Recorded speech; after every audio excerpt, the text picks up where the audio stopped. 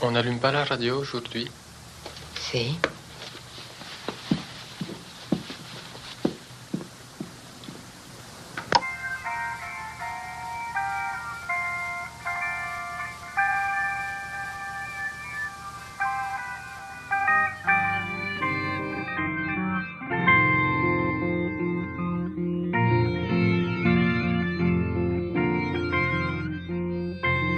Welcome to part 6 of the Ackerman year. We are 6 months in. I'm joined as always by Kate Renebaum. My name is Simon Howell, and our special guest this week is the artistic director at Indie Memphis Film Festival. It's Miriam Bale. Hi, Simon and Kate. So nice to see you again. So nice to be back on the podcast for this new topic. Yay! So we are once again. There's sort of been a mini current in our last few episodes where we're talking a lot about Ackerman and comedy. And I think it's going to sort of, I don't know if it's going to peak this month, but we're certainly hitting a peak of a certain kind as we talk about three, once again, I feel like I'm repeating myself, but three, once again, very, very different projects in every possible respect: format, mode of production, budget, etc. We're going to start out by talking about Ackerman's, I guess, most probably widely seen by many audiences film, A Couch in New York, starring Juliette Binoche and William Hurt. We'll also be talking about L'Homme à la Valise, which is a 60-minute feature, short, medium length TV project from 1984, right? Do I have that right, Kate? Yeah, I think so. And we'll also be talking about a short called La Jour Où, which she made directly after A Couch in New York, and sort of can't help but exist in relation to that. But I believe we have some other notes to cover first, Kate. Yeah, so I think we just had it on our spreadsheet list to make sure that we covered that I mentioned two films that we will not really be able to discuss in detail on the podcast because we cannot access them. And one, it maybe makes sense just to acknowledge it and not discuss it in detail anyway. But the first one that I wanted to mention was Ackerman's film New York, Biz, B-I-S, which was another film made in 1984. And this film has been lost. And it's a film of Ackerman's that I've had a hard time finding really anything about. I found two descriptions of it that are brief. So first, it was a 35mm film shot in black and white with sound. It was only 8 minutes long. And Ackerman told Nicole Brenet in the pajama interview that she did in Lola magazine, she called it her third suicide film, with Saute Ma Vie being the first one, and then Letters Home with Sylvia Plath being the other one. And then she described this one as about herself. So I've also heard her describe it somewhere else by saying, I made that film for myself. I arrive in New York. I go see a friend. I arrive at her apartment. She says, wait, I'm a bit busy. And then I kill myself. So, it seemed like a weighty. I actually have no idea if it was meant to be kind of funny or what the deal was with that film, but we at least wanted to describe it. And then the other film that we won't get to talk about too much in detail is a film called Hotel des Acacias, which was a film that was produced when Ackerman was a lecturer at the INSAS Audiovisual College in Belgium in 1982.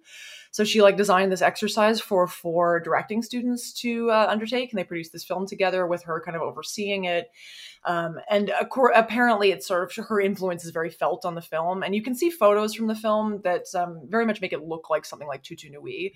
And the description that Adam Roberts gives for the film is: several young men and women arrive one after the other at Hotel des Acacias, full of hope, desire, and vitality. In the bustle of this hotel, everyone is looking for love.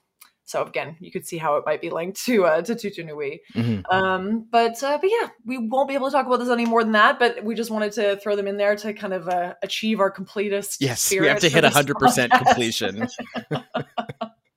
Exactly. But then for this week, though, or for this month, we're talking more specifically about comedy. And the funny thing is when I put these films together as the comedies, I had not seen Man with a Suitcase in years, and I had not seen Couch in New York in years. And then I picked the other one, Le Jour Où, based on someone else's description of it as a kind of like light comic film, not having seen it. And so we've ended up with a really interesting mix of films this week. They're actually quite different from each other, but I think it's going to be a great way to like explore what Ackerman's interest in comedy is, or what her approach to something like comedy is. Yeah. So I don't know, Simon, do you want to start us off with a question or anything? My most straightforward question is, how did A Couch in New York, her mostly English language romantic comedy featuring, an airport scene and a cute dog and everyone getting a best friend they can talk to, how did this happen? How did we get here? I can give some background on the film, but I'm realizing that we skipped our normal introductory question for our guest, which is to ask Miriam. Yeah, to ask Miriam like sort of what your relationship is with Ackerman, like how you came to know her work and what your history is with her. Wow, yeah. My interest in film came through my interest in feminism, so they've always been really linked for me. And so Jean Dillman was unavailable when I was growing up and when I was really interested, and I was reading about it. And then I finally saw like a VHS copy, which I just like can remember every detail of that experience. And then finally it was restored and I saw it. So Jean Dillman was like the, was a sort of holy grail of this feminist film that I was reading about. And then around the same time Jean Dillman was restored, I guess that was around like 2007 or something like that, or 2008. And then some of her other films became more available, and I was able to catch up.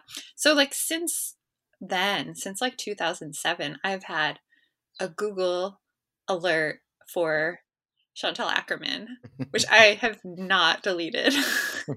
So I get a weekly Google alert for everything Chantal Ackerman. I've also got a weekly Google alert for all things feminist film.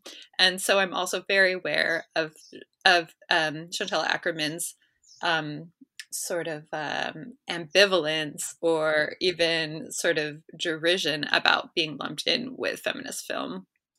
I think I got a chance to briefly meet her for Almayer's Folly, which was great. Yeah, because it opened at the Museum of Moving Image, I think, for their festival, which name I've just forgotten. But it was, that film is so good. And from what I understand, it just didn't get the festival run that it deserved. And yeah, it didn't get much critical traction. No, I mean, or even festivals. Like it was unappreciated, and I think you could feel some of her frustration at that moment. So I think that was my brief. I think I met her briefly. She wanted to go outside for a cigarette. There's nothing really to tell, But yeah. So she's been she's weekly in my Gmail. That's good. Yeah, I feel like I actually haven't mentioned it here, but this will be a regret of mine for my whole life. I missed meeting her on 2 separate occasions, like very briefly. Like I missed it, and it was so rough. Like the first time she was presenting films in Boston, right before I ended up moving there, actually. But I trekked down to Boston from Montreal to see some of the films at the MIT List Gallery, and missed her by 2 days because she'd finished presenting. And then years later, one of my colleagues at Harvard has been a longtime friend of hers and didn't let me know that Ackerman was in town until after she'd left, which was so rough. And so it wasn't done maliciously on purpose or whatever. It's just the person didn't think of it. But I really wish I could have met her. But whatever. We can talk about that later because Ackerman taught at Harvard. So there'll be more to say about that when we talk about Sud. But anyway, yeah. So we can transition here to talking about Couch in New York. Yeah, tell us about it, Kate. How did this movie happen? Dr. Harrison. Dr. Harrison, why did you say goodbye so loud? I can't stand it anymore. I need you. You do everything on purpose, even sighing. How can you ever be 100% sure that you don't stink? Dr. Henry Harrison needed a vacation. This way. Hurry. So he swapped his New York apartment for one in Paris. But while Henry was losing his patience in Paris, His New York tenant, Beatrice, I need help. was winning them. What did your shrink say to you? Sometimes he would go, mm-hmm, mm-hmm. He would also say, oh, yes. And when he returned home sooner than expected, You're back. No. he found his patients. Same time next week? Yes? He looks better. He's completely changed. His ex-fiancée, So you're not the maid. his doorman, and even his dog Thought he might miss me. Not at all. He's completely changed. in love with Beatrice. Well, it was interesting because I feel like I needed to really research to find out some of the backstory about this, because I'd heard for a long time that the production was sort of troubled, but I'd never actually heard specifics as to what that meant. And I still don't have maybe the best specifics, but I found out some things. So, of course, this film was Ackerman's first feature fiction film that she'd made since Night and Day, which we talked about last month, which was 4 years prior. So we're in 1995 now, or 1994 when they were shooting. And it's obviously continuing kind of her interest in accessibility, or sort of trying to make something for a mainstream audience. Her father actually was dying at the time that she was writing this project. And as I think we've mentioned before, some of her interest in having a hit came from actually the sort of pressure from her father around Ackerman not having been born a boy and not being able to kind of continue the name in that way. And so for her, making a popular film was meant to be a kind of trade-off for her father. So anyway, that's in the background. She kind of talks about trying to write this funny, light script as a way to kind of deal with the pain of her father dying. As she says, most Jewish jokes are born out of unbearable pain. So that's one thing that's happening in the background. The other kind of impetus for the project was that Juliette Binoche had asked her to write something for her, kind of comedy for Binoche to be in. And then I think Ackerman knew that Binoche wanted to kind of break into America, and Ackerman, of course, goes back and forth to New York. And so she wanted to write something that would allow them to shoot ostensibly in New York. And anyway, so this was the kind of like early wheels turning that made the project happen. And then and they managed to get William Hurt to be in it because they knew Sandrine Bonnaire, and Sandrine Bonnaire was William Hurt's partner, I think, at the time. So they had this big international cast. She was able to get a much bigger budget than she normally works with. Most of it was shot in studio, actually, in East Berlin at the Babelsberg studio, where films like Metropolis were shot. So we can maybe come back to that later. And some of it was shot on location in New York, obviously. But anyway, so the other kind of bits and pieces to say about the background here is that Ackerman, Claire Atherton, her editor, tells a bit of an anecdote about how Atherton started editing as Ackerman was shooting, and she was surprised because Ackerman was sending so much more footage than Ackerman would normally send. And Atherton asked her about it, and Ackerman explained, so because there's this huge financial stake in the film, I was told I had to do a lot of shooting for coverage. But she said to Atherton, "But this is no longer a cover. It's a pile of comforters, and I'm suffocating under these comforters." That's such a good quote. That's amazing. So clearly, she's talked about it just being a very complicated shoot. So I think it's not that Ackerman wasn't used to working at a larger scale, but I think she chafed specifically under the kind of studio expectations about a certain mode of filmmaking. I don't think worked very well with her. So that was part of it. And then the other part of it, and she is very open about this, is that she just had a really difficult time with the actors. I think she really specifically did not get along with Binoche. I think in her words, she's like, Binoche is someone who seems like she's laughing all the time, but in reality is as cold as an ice cube. So we did not get along. And her too. I mean, I haven't heard her comment on the relationship with Hurt while shooting, but I've heard other people say that it's that she just had a difficult time directing both of them.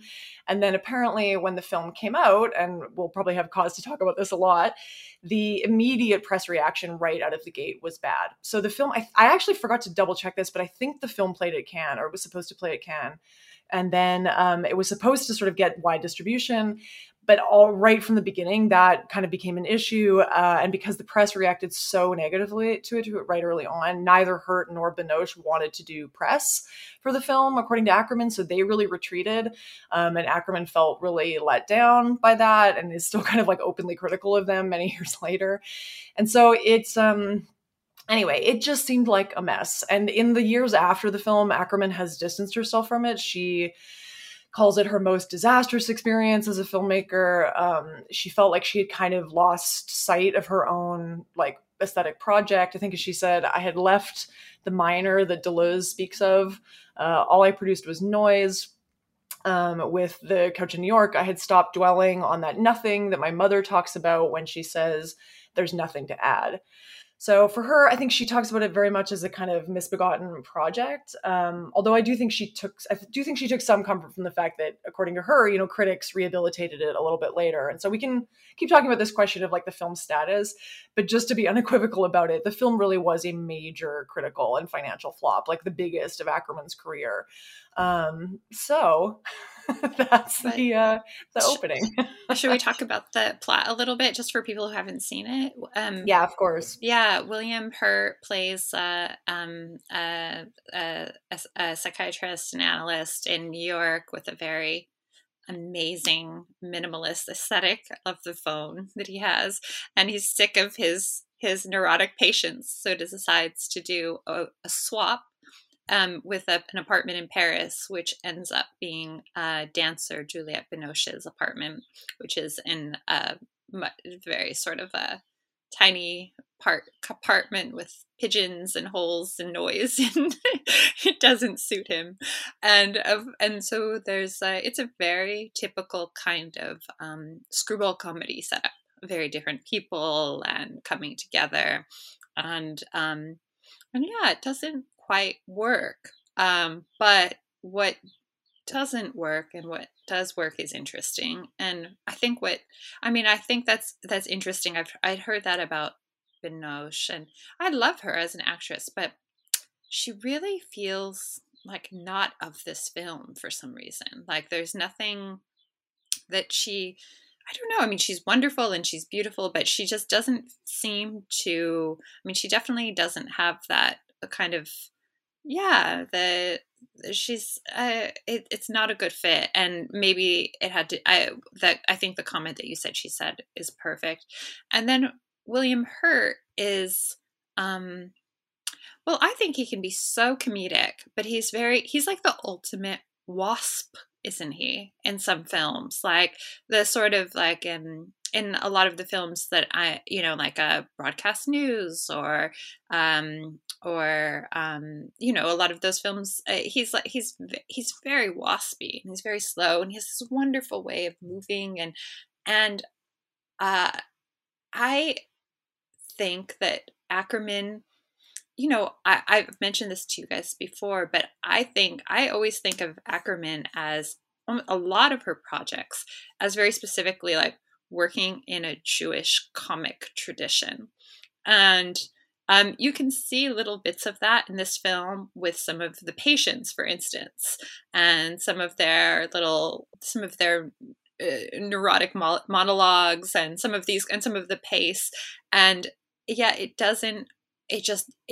William Hurt is the opposite. You can't, he's I think it's a misfit as far as the main cast, but it's and so much of that, because screwball comedy, so much of that is pacing. And when you have someone who's just sort of frozen, like I feel like Juliette Binoche is for some reason, and then you have someone who's very slow, it doesn't work with, we see in like The Man with a Suitcase, this like really fast-paced comedy that I think works so well with her. So I can see why she felt like she lost the reins, if like what was funding it were totally a misfit for the film. The moment in Binoche's performance that I actually think is the best fit for Ackerman's whole like comic vibe is actually the first shot that she's in when we can't quite see her yet. We just see that she's kind of bopping around and she's got a newspaper in front of her face. So we can see like her head bobbing up and down, and it's just a really goofy introduction. And that shot totally feels like of a piece with Family Business or something like that. But then the paper falls and we see, it's movie star Juliette Binoche, not Chantal Ackerman. And it's like, oh, okay, we're in this now, which I just thought was a kind of almost a funny meta moment that I probably was not intentional. Yeah, I mean, well, so okay, already we're like right into a ton of things that are super interesting about this film. I mean, well, I should say that I feel like, having read a number of critics on this film, I do feel like there's a weird split with Binoche, where I feel like critics either think she's the best thing about the film, or they think she really doesn't work. I feel like I like her in the film, and maybe I should just lay my cards on the table, which is that I do remember the first time seeing this film years ago, agreeing with what a lot of the critics kind of say about it, which is that it's a flat film, that it just doesn't work as what it's trying to do. But as is so often the case with me on this podcast, I feel like I watch the films again and I read more about them, and then I often change my mind about them. And I rewatching the film this time, I was surprised at how much I just enjoyed it, like kind of really surely enjoyed it. And so that's not a critical defense, and I'll say more about why I love the film. But I do think that it's maybe worth noting that the film maybe grows on you. It doesn't, I think, particularly because it is Ackerman, and this is part of what people have said about the film from the beginning, is that it is very much Ackerman, on the one hand, attempting to work in a mainstream romantic comedy, Hollywood studio film style of filmmaking. But then on the other hand, she is resolutely not giving up her kind of avant-garde modernist tendencies. And here it creates such a weird soup that does not always, it's not always easy to tell that is what is going on. It often just feels like she's failing to do one or the other. And again, I think that softens a little bit with age when you go back to the film and you can just sort of like see it for what it is. It's a little easier to pick those things apart. And I have more thoughts about what is and isn't working in that regard. But yeah, I feel like this is one thing that has occurred to me just today. Actually, I was reading Adrian Martin talk about the film, and he talks about the film, and he says Ackerman's gamble here on many levels is to make a breezy, bright, liberating romantic comedy without the usual charm, without the typical chemistry, without those conventional crutches or easy ways of securing audience empathy. And this is him responding to critics saying that, like, the characters aren't charming, that it doesn't have the kind of like spark and lightness and fun that these movies have. He's saying that she's maybe trying to do something here to see if what aspects of the romantic comedy are still engaging and fun and maybe have something intellectual to offer as you remove certain things from them. And I think one of the things that she's really clashing with actually is the kind of star system, like is the idea of stars. In another interview she gave, she talks again about her idea of being like anti-idolatry, like being against idols. And though she doesn't specifically talk about it in relation to Couch in New York, she talks about it in relation to celebrities and like celebrity culture and stars. And, for her, she really is against this. She doesn't believe in idols. She thinks it's a sort of major kind of moral and political problem, actually, in the contemporary world, is idolizing people and things. And so I think for her, it's like she takes these stars and then she writes kind of like these characters that barely exist.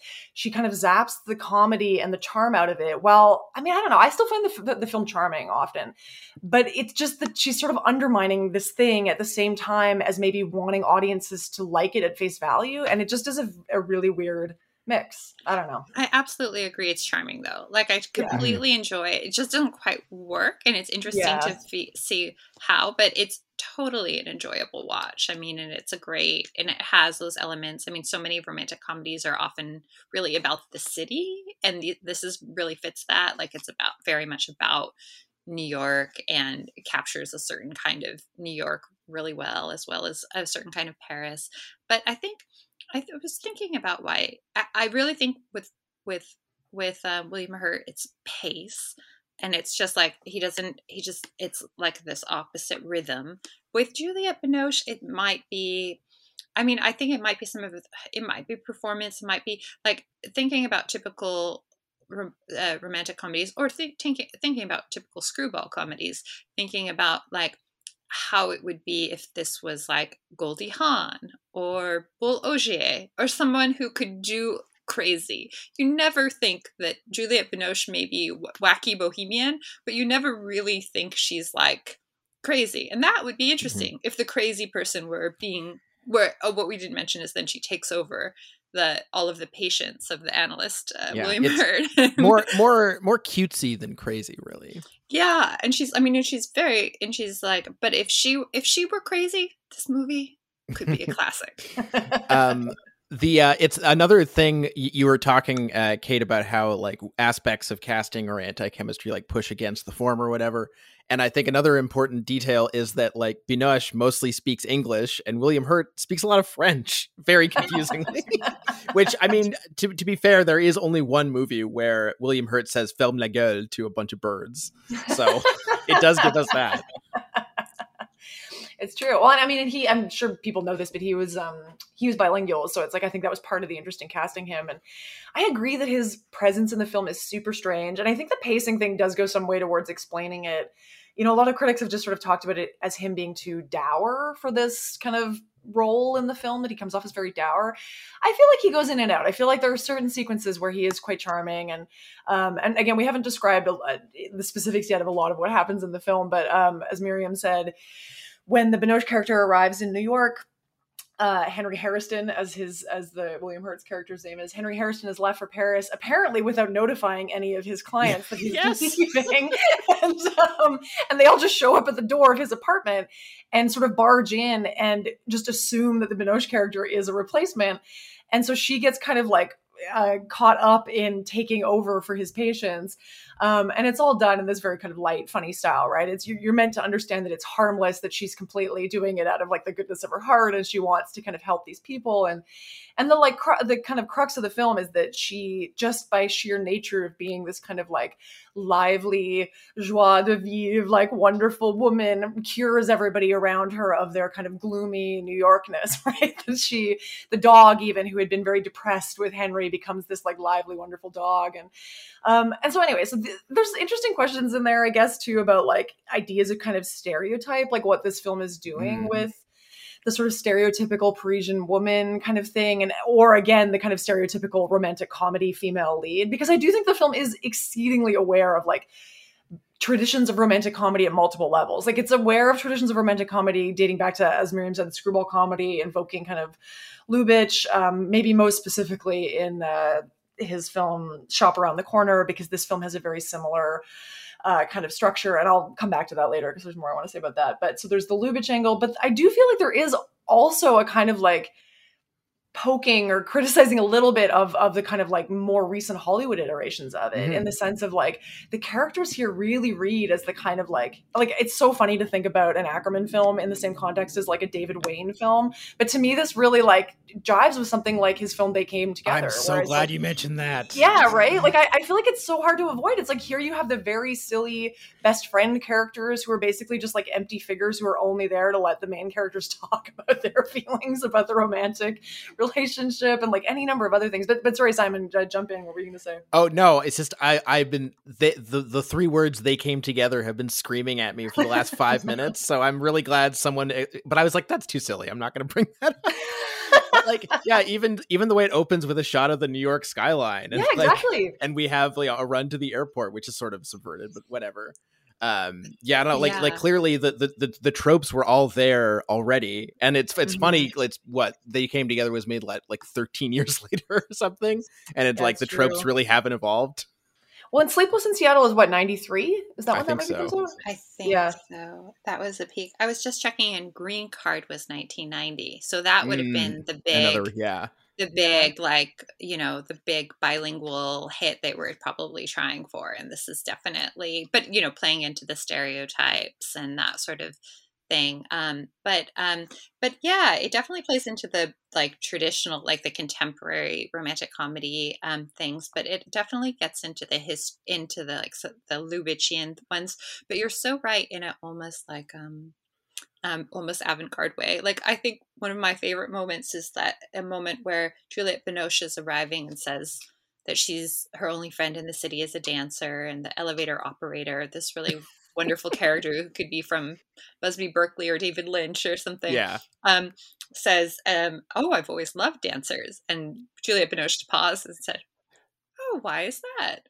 And he pauses for a long time. It's so weird. I don't know. She's like, that's interesting. And I'm like, that's the opposite of innuendo, isn't it? It's like really pushing things. It's like innuendo, but like pushing the sex out of innuendo until it feels awkward and avant-garde. Yeah, that was one of about I'd say, I'm gonna say conservatively, about a dozen moments during this movie where I'm like, is it just me or is this movie really, really strange?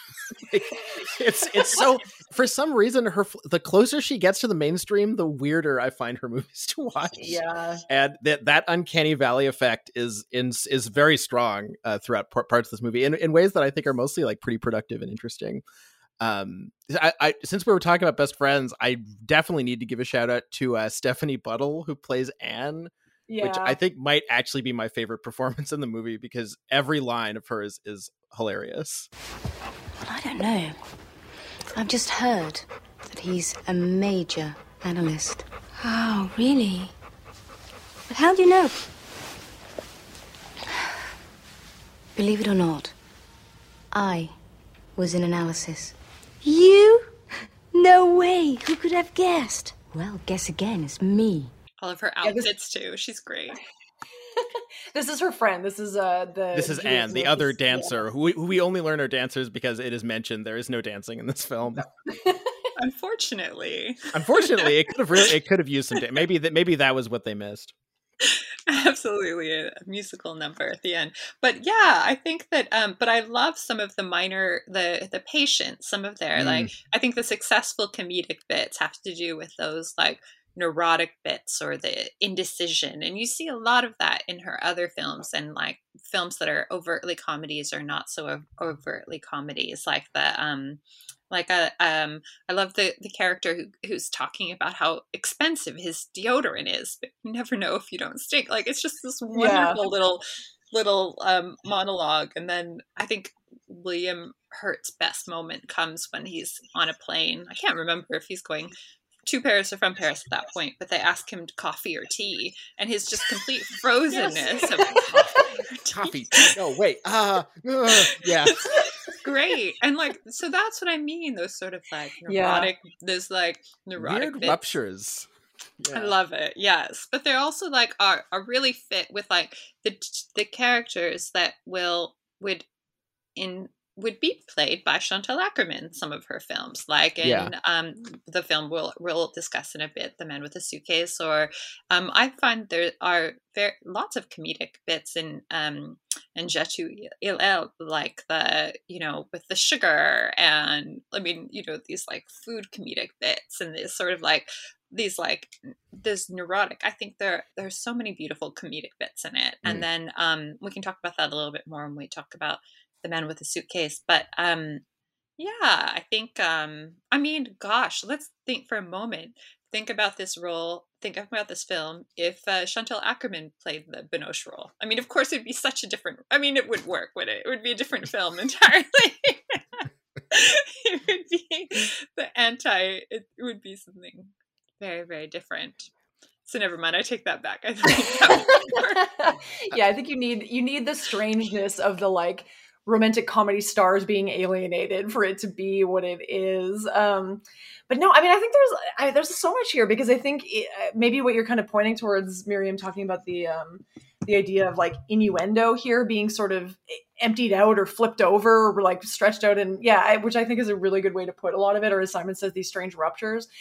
Is that I think a lot of what Akerman is, what the comedic register here is often has to do with language, and like the way she's using language and the way it relates to certain ideas that you expect of kind of characters in Hollywood films, and how she's so doing the opposite of what you would expect. And so maybe as a way to get into this, I think when we were talking about Tutu Nui on the podcast last month, I was saying how strange, like how unusual of an idea it is to make a film that is ostensibly all about love with Tutu Nui, where language is basically absent from that film. Like it's all physical, corporeal love. It's all kind of like emotion and affect and atmosphere. It's not about the kind of exchange of interiorities through spoken language.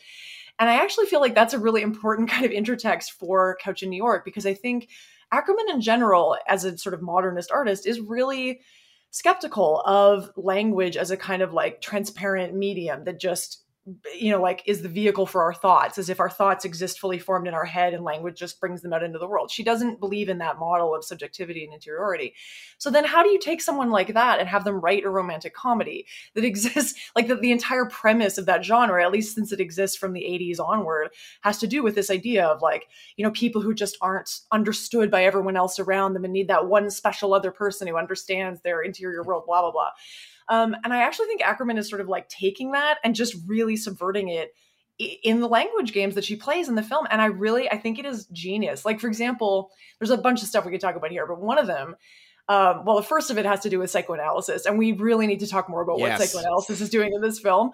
So we can come back to that. But one thing that happens here is this idea of kind of like echoing of language between characters, like the way Ackerman is trying to have characters speak in the way they need to speak in a Hollywood film, but have them not really like contribute anything or be original. And so they're often like echoing other people. It's like the whole kind of crux of the film is, Juliette Binoche trying to kind of get the Henry Harrison character to open up, right? Because we haven't talked about this yet either, but Henry Harrison, William Hurt, once he comes back from New York, he discovers that Binoche has been treating his patients, and he goes in ready to confront her, but then ends up kind of like seeing her from behind, which is interesting because Ackerman does some interesting stuff in this film of avoiding like the visual tropes of falling in love with someone's like physical appearance. They actually don't see each other very much until after their first meeting. But anyway, so he goes into the office, he ends up lying down on the couch. And in a funny joke about psychoanalysis, neither of them can really talk in that meeting because Juliette Binoche has been told by the friend that the analyst can't really talk. She can only echo. And of course, Henry Harrison is an analyst, and so he only wants to echo, so the two of them can't say anything to each other. And then that kind of plays throughout the film, this idea of them as sort of empty echoes of the other one. Like the final scene in the film is when they arrive in Paris. Harrison's already there. Juliette Binoche comes back and they're talking to each other across a balcony, as them speaking to each other. And his like declaration of love and his revelation of who he is in this kind of Shakespearean mode is just him saying back to her words that she had said to him earlier as the other character, is John Wyer. So anyway, there's more to say about this, but I do think the language kind of stuff is key here and this play with it. Yeah. Mm-hmm. Yeah, no, that's very well said, and I think that gets into the essence of some of the peak screwball comedies, is that echoing and that. But you're absolutely right. I didn't realize too that the falling in love that you without seeing the person, and then of course that's echoed at the end when they're not quite seeing each other, and she's echoing him. That's very well said. It's too bad. I would have loved to see her work in this. I feel like that there's more she could do in this genre. There's more like she could have. But again, I feel like it's too bad it didn't work out. Yeah, I know. The aspect about something I was thinking about, having only seen this film for the first time first couple of times in the last little while, was like it made me think about what's changed potentially for audiences since 1996. Like, there's in the scene where where Binoche and her friend Anne are talking about Henry Harrison, and of course the poor Stephanie Buttle is saddled with these lines about, oh, he's a major I hear he's a major analyst or whatever, and she says like, I was in analysis, etc. Whereas now, of course, everyone's in analysis. And it makes me wonder how audiences will feel about how it's sort of treated with novelty here. But I also think it might be interesting. I don't know. It would be interesting to see how contemporary audiences would react to sort of the fact that, Hurt is presented as this educated, accredited, major psychoanalyst figure who's got, some repute, etc. And then Binoche is able to just sort of go in and fake it until she makes it, right? Like she and her friend hilariously like open up a textbook or something and figure out what transference is and like guess at how it works, which of course results in some hilarious dialogue about incest. Some of the funniest stuff, I think, in any Ackerman film. I don't know. I think that's all stuff that's sort of accidentally really interesting, and or I don't know how accidental it is actually, but I don't know. I feel like a lot of the concerns that are unearthed as a result are kind of still poking around, and maybe poking around in different ways than they were when this film was conceived. I think very much at the time, there was a lot of discussion from critics about how the film's kind of take on psychoanalysis was just stupid or silly or empty-headed or whatever. And I feel like that's a complete misreading of this film. I mean, I feel like the film has genuinely interesting things to kind of say about psychoanalysis, or like psychoanalysis plays a kind of key conceptual role in what the film is doing. Maybe at like a bunch of different levels, actually. But I think it's an important question. Like, is it mocking psychoanalysis? Because I think it's easy to look at the film and just on a surface level think, as you say, Simon, it's like, oh, well, anybody could just pretend to be an analyst, because all it is just saying, mm-hmm, and yes, and repeating the last word back to the patient. These are all Anne's procedures for how to be an analyst. Anyway, and so that there is this kind of joke about analysis is just this sort of silly thing that anybody could do. But I also think as soon as you kind of step back from the film a little bit, it becomes quite clear that all of this material could only have been written by someone who is actually really engaged in that world. Like, it is such a kind of like knowing burlesque of psychoanalysis, right? Like treating something that takes itself so seriously as something that is in fact really trivial and really kind of silly, but in this like kind of, I find it an affectionate mocking of psychoanalysis. I don't find it a kind of like cruel or harsh one. And again, as I've said, like Ackerman, I believe, was in 2 analyses in her lifetime. She like went to Lacan's lectures. That line that Anne quotes about love is giving something you don't have to someone who doesn't want it. That's a Lacan quote. And it means something a bit more complicated than what it seems to mean on the surface. But anyway, I don't know, Simon, did you find it a kind of like mocking take on analysis? I mean, I agree with you. It seems like it's kind of like, it's like a knowledgeable ribbing, it seemed to me. That's kind of, I don't know, that's both, I think it both, like so many other things in this movie, kind of plays it broad and also seems to be couching something a little bit less broad, sort of under the surface that is sort of there for you to excavate if you want. Well, yeah, I mean, and it's such a funny kind of like riff with the analysis, because it's like, you know, in the popular imagination, I mean, since analysis became a thing in America in the 40s, really. I mean, Freud hits America in like the 30s, and you can see it in like Hitchcock films and stuff. But a whole generation of analysts flee Europe because of there's like predominantly many Jewish people working in analysis. They have to flee Europe during the Second World War. They end up in America and give rise to the kind of like various schools of psychoanalysis that take hold in the States.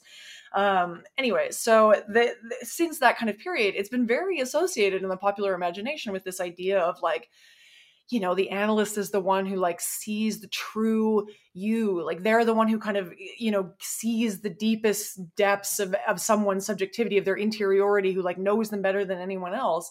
And like, you know, I mean, sure, there's some truth to that, maybe in a certain kind of sense, but the joke that the film pulls out, and I think it strikes at something important about analysis, is that like, I don't know, that maybe is no more true than like how anybody else knows you. It's just a different version of it. And so this is the kind of joke of the film, is that like everything that Beatrice gets to know about Henry through the analysis is always reduced down to these really silly tropes about like his mother, like whether he loves his mother or not, or like, you know, whether he has a traumatism that can be overcome. It's like, it's all very reductive. The film really avoids any kind of like revelation that you might have about a kind of like, as if it was like the romance comes out of one of them seeing deeply into the other one because they're an analyst. It's like, that's completely, you know, sidesteps.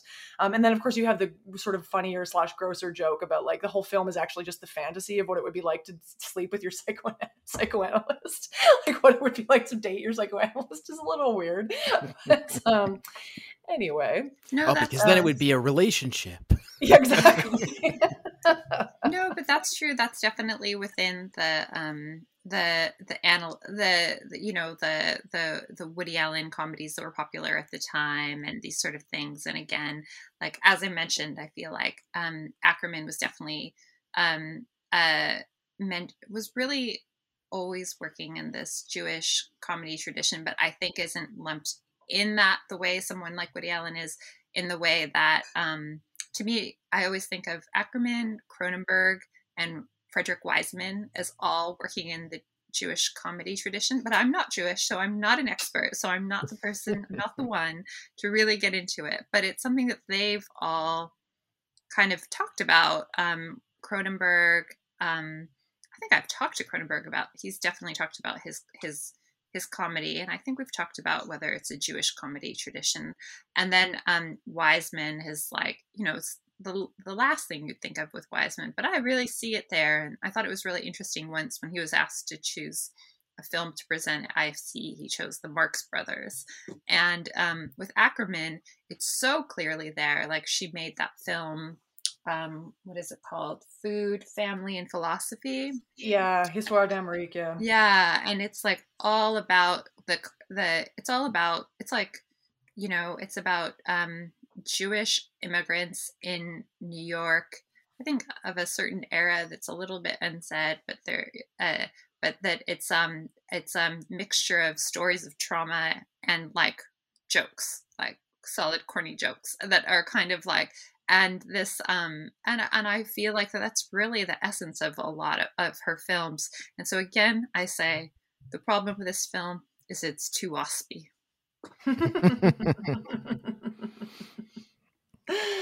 Yeah, it's true. I mean, it's also interesting because we haven't talked too much yet about the kind of position of the cities in the film, and I don't know. It's like Marion Schmid, who's written a short book about Ackerman. I thought she made a kind of a very smart point about the film, which I feel like I sort of was thinking about a little bit. I hadn't thought it out the way she had, and I think it's great. Is her kind of noting the tension in the film that you have in both places, so both in France and in New York.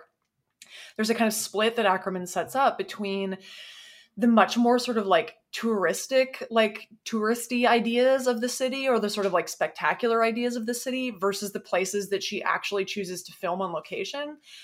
So for example, in both Henry Hairston's apartment and Juliette Binoche's apartment, those were sets that were built in the Berlin studio. And there's all of these you can see these photos of Ackerman that are great, of her like standing in quote unquote in front of the New York skyline, which is actually just the sort of painted backdrop for Henry Hairston's view over the park out of his beautiful apartment. Wow. So there you have these kind of like anti-naturalist settings that invoke things that we've seen in films like Night and Day, where there's this very strange kind of like painterly false quality to the space.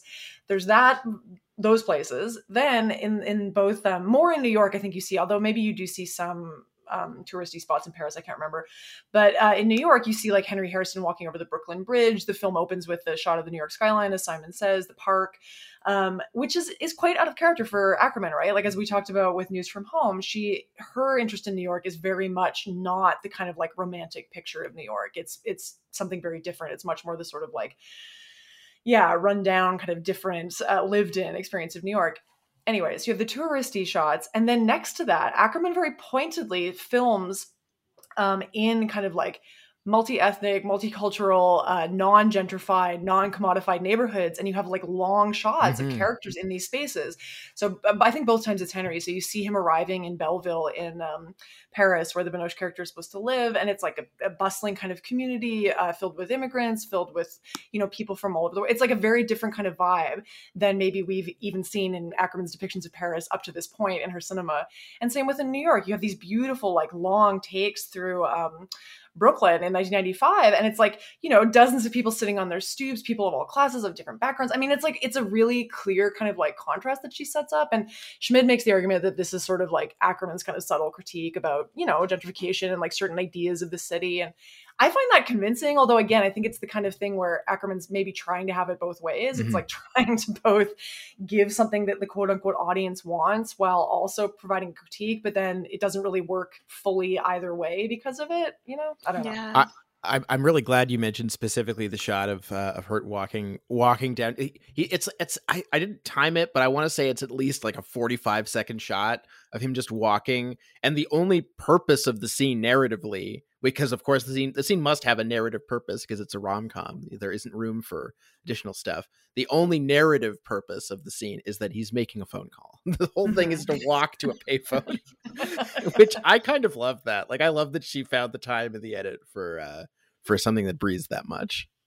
Yeah, I think when you talk, there's something so interesting about the sets of those two apartments, and that obviously the William Hurt character is sort of obsessive compulsive, very neat. Everything is just gorgeous, and then the Juliette Binoche is like living in a garret to the extreme, and that's brought to and I feel like we know that Ackerman thrives in mess, like in the comedy of mess. And so it's definitely kind of contrasted here, but we don't stay long in Paris. It's so much of it is in the William Hurt place, so we don't get that mess that we do in some of the other films we're about to talk about. Yeah, it's funny that like the movie sets up some expectations that don't at first you think, oh, this will be a movie about these two people who get to know each other through their stuff and their environments, which is kind of an interesting idea, but that doesn't last very long. And then it seems like, oh, maybe this will be a cultural exchange, like William Hurt goes to France and we'll follow his experience in France and Binoche in New York, but then it doesn't do that either. Yeah.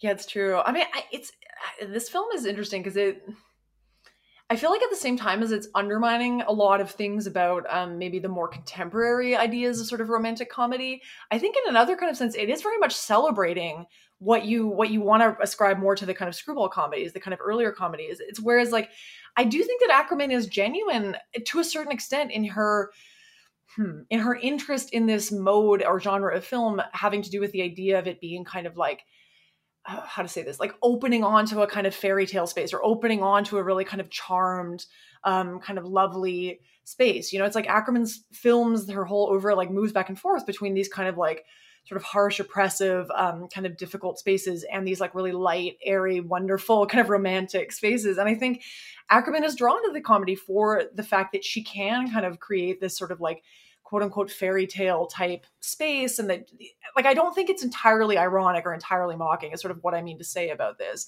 And I think the way that you can see that there is some kind of serious interest from her in terms of like what comedy can do here has to do both with questions of like class, and maybe that's already implied in the discussion of sort of gentrification. But, you know, comedy historically has been like the space where class and different kind of divisive lines in society are able to be sort of jumbled or overcome or turned upside down, even only temporarily, right? And so here you have people of different classes coming together, et cetera, et cetera. So there's that part of it. But then there's also the kind of like, what I think is fascinating that she takes from Lubitsch, from Shop Around the Corner, and maybe from certain other screwball comedies, is like an actual, I think, investigation of, I don't know, some ideas about sort of love in the contemporary moment, like this sort of modernist idea of love, the problem of love in the modern moment of, how to say it, like that this nature of the story here with Hurt falling in love with Binoche without Binoche knowing who he is, and vice versa. I mean, he can see her, but she can't see him, et cetera, et cetera. It's the, I don't know, this question of like love, that you can only experience love if you, that you can only trust love if the other person falls in love with you without you really being involved. Does that make sense? I'm not explaining this very well, but it's like that you have to take a vacation from your life. You have to step outside of your ordinary life. You have to shed everything about you that makes you quote unquote you in order for somebody to fall in love with you, right? This is this game of like, who is the real person here, right? And it's like the fantasy of love is that it always guarantees authenticity. It always, like, true love guarantees that someone has seen the real inner you. But here it's like that's undermined a little bit by the idea that you have to give up everything you are in order to be seen by someone else. Anyway, now I'm like rambling, but I just find this fascinating. I do think Ackerman's thinking about these things genuinely here. But it's also true that like the Binoche character doesn't change. She's not crazy and she That's doesn't true. change, so she's not like really a mark for change, and she's like so we don't get any of that kind of growth or like I think about you know, I was comparing her lack of craziness to I love the film Bringing Up Baby, a classic, and I think Hawks always had his own criticisms of that film, was that everyone was crazy. You needed at least someone to be sane. And this film, you know, the William Hurt is clearly the very somber character, and so you need that kind of. You need something different. But yeah, I think that I would love to hear you on a whole podcast on romantic comedies, Kate. Yeah, I'd have to think about that more. It's not really my main area of expertise. I watched Sleepless in Seattle when I was sick some time ago for the first time ever. I'd never seen it, and I was like, what is this? Why do people talk about this movie? And I found it unbearable. Oh my god. Okay, let's do a podcast, because I have a thing. I hate that film. And I really sincerely believe that film destroyed romantic comedies. Agreed. 100%. In part because, like, they're never in the same frame at the same time. It's completely makes this idea of romance not about like the sort of crackling energy and sexuality like changed into banter and word, and it just becomes this like idealized romanticism and rips off all of these things from classic movies in the worst way. But then like it's just they're never in the same frame. I'm the enemy of that film, so join the team. Well, good. Okay, I'm not too alone then. I mean, yeah, you're right. I think this question of like, I don't know, just this film's relation to romantic comedy versus screwball comedy is an interesting one. And I do think that there's maybe just things here that Ackerman wanted to do that just don't quite come across. Like, for example, the question of like whether the Juliette Binoche character changes. She doesn't really. I mean, there isn't much in the way of change here, but I do think watching it again now, I caught this thing that is set up very quickly at the beginning of the film, which is that one of her ex-boyfriend characters, who's always kind of all of these men who love her, are chasing her around Paris and getting into her apartment. One of them shows up and tells the Henry Harrison character that like, you know, she's this incredible, beautiful woman, whatever, but that she loves no one, you know, she doesn't love anyone. And then, so I think the idea, like, I think there is a sort of idea in play in the film that it's supposed to be this kind of dramatic change that she falls in love with the Henry Harrison character, that this is something new. But the film doesn't really do any of the kind of framing work to set that up. And again, it's like you're left in this weird position of wondering whether that's Ackerman failing to do something or whether that's the film kind of trying to undermine these tropes of like, you know, I don't know. It's a weird mix. Yeah. The weirdness also, I don't know, it manifests in all kinds of places, but it comes out in some of the supporting characters and how they play into the plot as well. And when I say supporting characters, I mean really supporting, like, William Hurt's fiance, who shows up really for one scene. Yeah. A character who really, like in any other film, would be like a major source of conflict, that he's engaged to be married, and she literally shows up, gives a monologue, assumes Binoche is his mistress, and leaves the film. Exactly, takes the dog so that Henry Harrison and her can jump into the pond after the dog. But that's it. That's the only role she serves. Yeah, I love that. Actually, I absolutely love that. The another thing that I really only appreciated this on rewatch. It's so Paul Guilfoyle shows up here in what I can only call what would have been 10 years later the Dane Cook role of just I'm sorry, it's the only way I can think of it. You know, the cad who just, you know, who's just always, you know, whatever. That's very typical rom-com character. But William Hurt goes to him for advice, and I guess to stay with him for a while. And then from then on for a while, he starts wearing his buddy's clothes. So he's changed from his normal nice duds to wearing these like oversized, these horrible striped t-shirts, like oversized t-shirts, which he wears for like an hour of this movie. And for some reason, every time he showed up in a new one of these t-shirts, I lost my mind. I don't know why. I think you called it a podcast. It's uniform. Absolutely podcaster chic, no question. And it's still like, was anyone? I wasn't around in New York in 1996. Is this how men dressed? What is happening?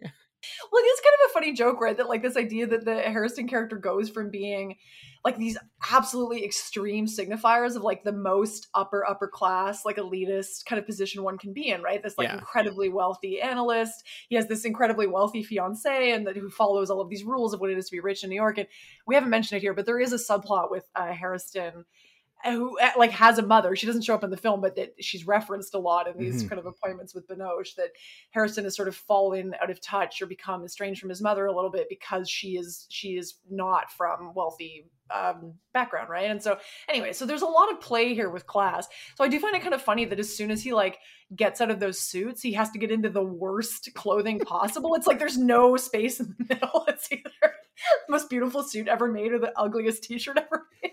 And I also can't, like, I need to also emphasize just how weird William Hurt's walking is in this movie. I don't know if it's just how he always, but he's got this weird stride where that's his he just swing. He has he's got a coat in one arm, and the other one is swinging around like 160 degrees. I don't know why. It's just baffling. It's like pensive. He's a pensive walker, and that's why I think it doesn't work. He doesn't like have but yeah, I mean, yeah, I was just thinking about the way Ackerman walks in The Man with the Suitcase, and how absolutely opposite those walks are. Yeah, that's true. Well, I don't know. Yeah, do we? I mean, maybe we should start to wrap up the discussion here. But I'm interested. Do people really think that this film kind of like falls at the bottom of the pile of Ackerman films that they've seen, or like where do you find that this film sits? I kind of feel like this is. Forgive me for this comparison, Kate, but I kind of feel like this is Chantal Ackerman's Dune. Like, I think. So interesting. I mean, the only Dune I care to talk about, the Lynch one, obviously. It's a weird, it's a production outlier. What you're able to get out of it, I think, will vary wildly depending on viewer. But I also like to think of this movie. It's funny that Miriam, you kind of pitched a podcast this week because I was thinking another great concept for a podcast would be to only talk about first English or American films. Because that is a really, that's an interesting bunch. You could talk about, My Blueberry Nights to Serpent's Egg to this to The Vanishing to all kinds of stuff. I mean, all sorts of fiascos and weirdnesses. I would say that this film, that's a great idea. I would say that this film is somewhere, like if I were comparing it to Hawks, and I think Ackerman is like Hawks in that you can't really pick the best and the worst. It's just the whole thing. They're all kind of the same or part of the same project, even though Ackerman's are so different. But if this would be her like it's kind of her man's favorite sport, but it's also kind of her Red Line 7000. So it's somewhere like in between that of like a charming, awkward contemporary versus like just weird. Yeah, I mean, I'm terrible at this. I feel like I can't, because every time I feel like I want to say that there's a movie of Ackerman's that I like less or I don't love or whatever, I always kind of stumble a little bit. I'm like, no, but there's still so many good things to say about it that I have a hard time ranking things low, because I do think that this movie is fascinating.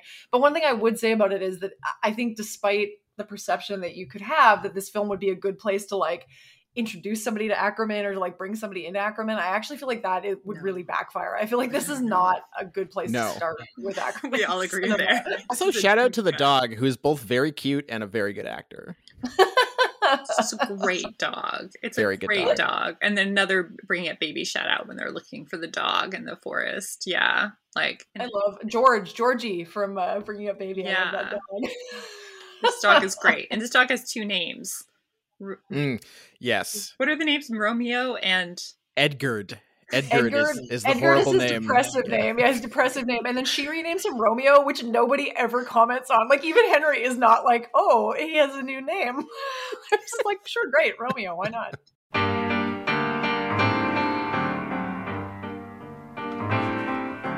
Via, vieni via di qui. This is your friendly neighborhood editor and host popping in to tell you that this next talk spot is about the 7-minute short Le Jour Où, a fact we fail to mention at any point while talking about it. Anyway, this is me telling you.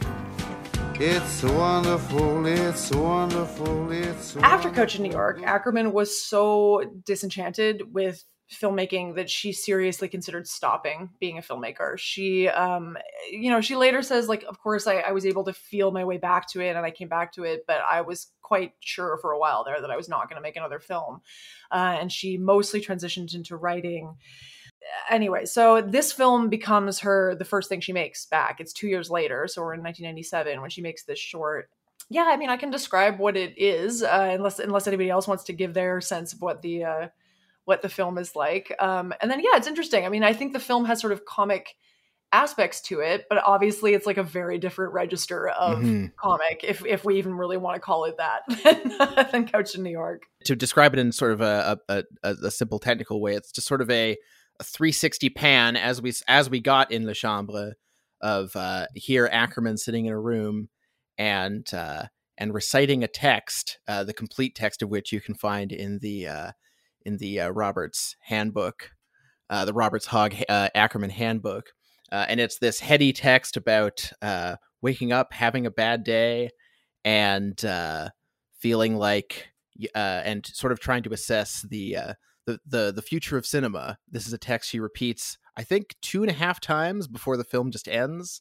I didn't quite know what to make of this, but I sort of got the sense just from the timing of when it came out, and just the fact that it's so like it could not be more different from Couch in New York, really, in terms of like every possible measure. And it does feel I don't think I needed Kate to tell me that she didn't feel great about making movies at the time. Okay, did you hear this described as comedic? Because I found it interesting to describe this film as comedic. Yeah, I mean, well, maybe not comedic, but I feel like I've heard it described as sort of like Ackerman having fun with the kind of like format she sets out here.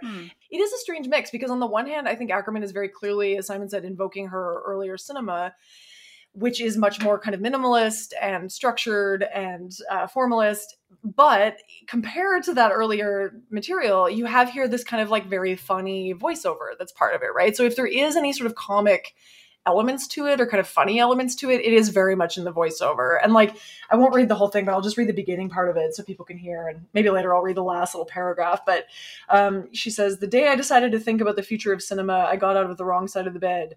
I poured grapefruit juice onto an upside-down glass. I let my bath overflow. I knocked over my coffee with a sweeping gesture. I put my t-shirt on inside out. I didn't pick up my change at the tobacconist's," on and on and on. And it goes on that way for a while before kind of switching. And she loops back and forth to this question of like the future of cinema, and having decided to think about it on this day and everything going wrong. And so there are kind of comic elements in that. And maybe it's sort of worth talking about what that does to the kind of like formalist quality of the film. I don't know. Like, do people have thoughts about that? You guys still feel like it is a kind of heavy film? Well, I personally, I found it a little heavy, but also I thought it connected kind of neatly to, I think, a recurring theme in Ackerman's films, especially the ones that involve Ackerman or Ackerman sort of avatars potentially sitting in rooms. I thought it was a sort of an interesting addition to the canon of films of hers that consider like productive time versus not productive time, like times to do certain things or times to not do things. And I this prescription of, on a day when you have woken up on the wrong side of the bed, do none of these things because none of them will go well. I don't know, this sort of like, it's kind of a returning philosophy of hers, that there's times to do things and there's like windows of opportunity and then windows of non-opportunity. And I don't know what that all means. So I find that connects to Tabachnek. It connects to especially some of the more comic shorts we've discussed before. I find it very not comedic. More, I mean, I can usually find the comedy in a lot of her things, and I don't really see the comedy in this. But I love it as an idea of like a postscript from Couch in New York of like, this is her, like, you know, because she says that it's obviously her about her frustrations with cinema, but then at the end she says, then you're in a dark room and you find that, you know, that inspiration, or I'm misquoting, but something that we all know when we get tired of mainstream cinema, and like, especially those who are making it and those who are working in it. So I love that as like a postscript. But yes, I think to call this comedic would be a stretch to me. Yeah, no, I agree. Yeah, I kind of I like that framing. I kind of took it as like a recentering mantra almost, in a strange way, which of course it helps that she repeats it several times. Well, I mean, it's interesting that you frame it as a mantra, Simon, because I feel like it occurred to me. I mean, we all maybe had a bit of a strange experience with this film because we had to read the translation like in a book separately from the film. Like it wasn't subtitle onto the image. So one thing that occurred to me, like after I'd watched it and read the word separately, is that you do get this ending that Miriam mentions, and I'll read it because it's a really lovely bit of writing from Ackerman. So after going through the kind of getting up on the wrong side of the bed, et cetera, stuff, she moved towards saying at the end, "If by chance you wake up and think, without thinking, about something that unbeknown to you has crossed your wide awake mind, which forgets that it shouldn't be thinking, you find this quite delightful and say to yourself that it may well be that tomorrow or the day after tomorrow or someday soon, you'll see something in the dark and you'll know that this is a beautiful piece of cinema." And so there's a sense in which like you hear that and you want to kind of end on this idea of it being a sort of romantic, like a re-infatuation with cinema. But the film itself kind of ultimately undoes this a little bit in the way that, like, Simon, you kind of captured there by calling it a mantra, because it's like, as she starts again, it undoes the kind of like the move towards a sort of centering or a calmness or a refinding of inspiration at the end, because then she's back at the beginning in this position of having decided to think about something, and that creating all of these problems. And every time she reads through this set of text, she goes a little faster, right? So the camera continues its kind of like inexorable pace. The pace of the camera doesn't change, but her voice speeds up as she goes, kind of implying this sort of mania. It's like this sense of like her not being able to get to this calmness with cinema that she wants. And so she has to go back and repeat it again and repeat it again. And it just isn't, it's always a little further out of reach. So it's like the film is both comforting and beautiful, but also like really unnerving and kind of upsetting too. The other thing I wanted to say about the film too was that I think it's interesting that the film, her talking about this idea of the future of cinema, I think one maybe kind of intertext for that is that 1995 was the centenary of cinema, right? That cinema, is quote unquote invented in 1895. And so there was a lot of discussion in 1995 around the state of cinema, around what cinema is.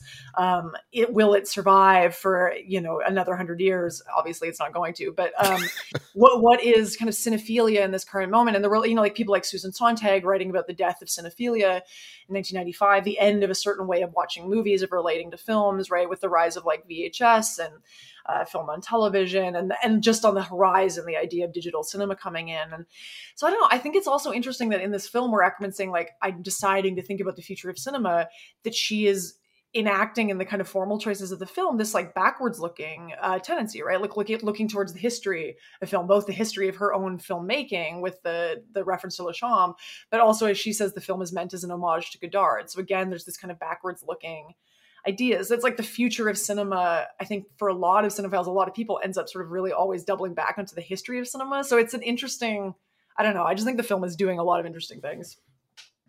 Well, it's tough for your ears not to perk up when you realize she's talking about, or when you look at the text and realize, oh, she's actually talking about cinema, something she hasn't done in any of the other films we've discussed that I can think of. True. And how she finds her way back to it. She often talks about her frustrations with working or just living. Yeah. Like it's sort of like a grind, but we definitely don't get her very often talking about how she finds her way back to it, like time and again, and those frustrations. That's very true. Yeah. We could probably move on to Man with a Suitcase. Yeah, so we're going to sort of backtrack here and take a look at a previous example of Ackerman once again working in, I think we can call this a pretty overtly comic mode here, Kate. Absolutely. Yes. Yeah. This is a very pretty wacky little movie, to be honest. I say little. It runs a nice more people. I've said this before, but more people need to make 60-minute films. It's a great length. Let's get more people working in this format.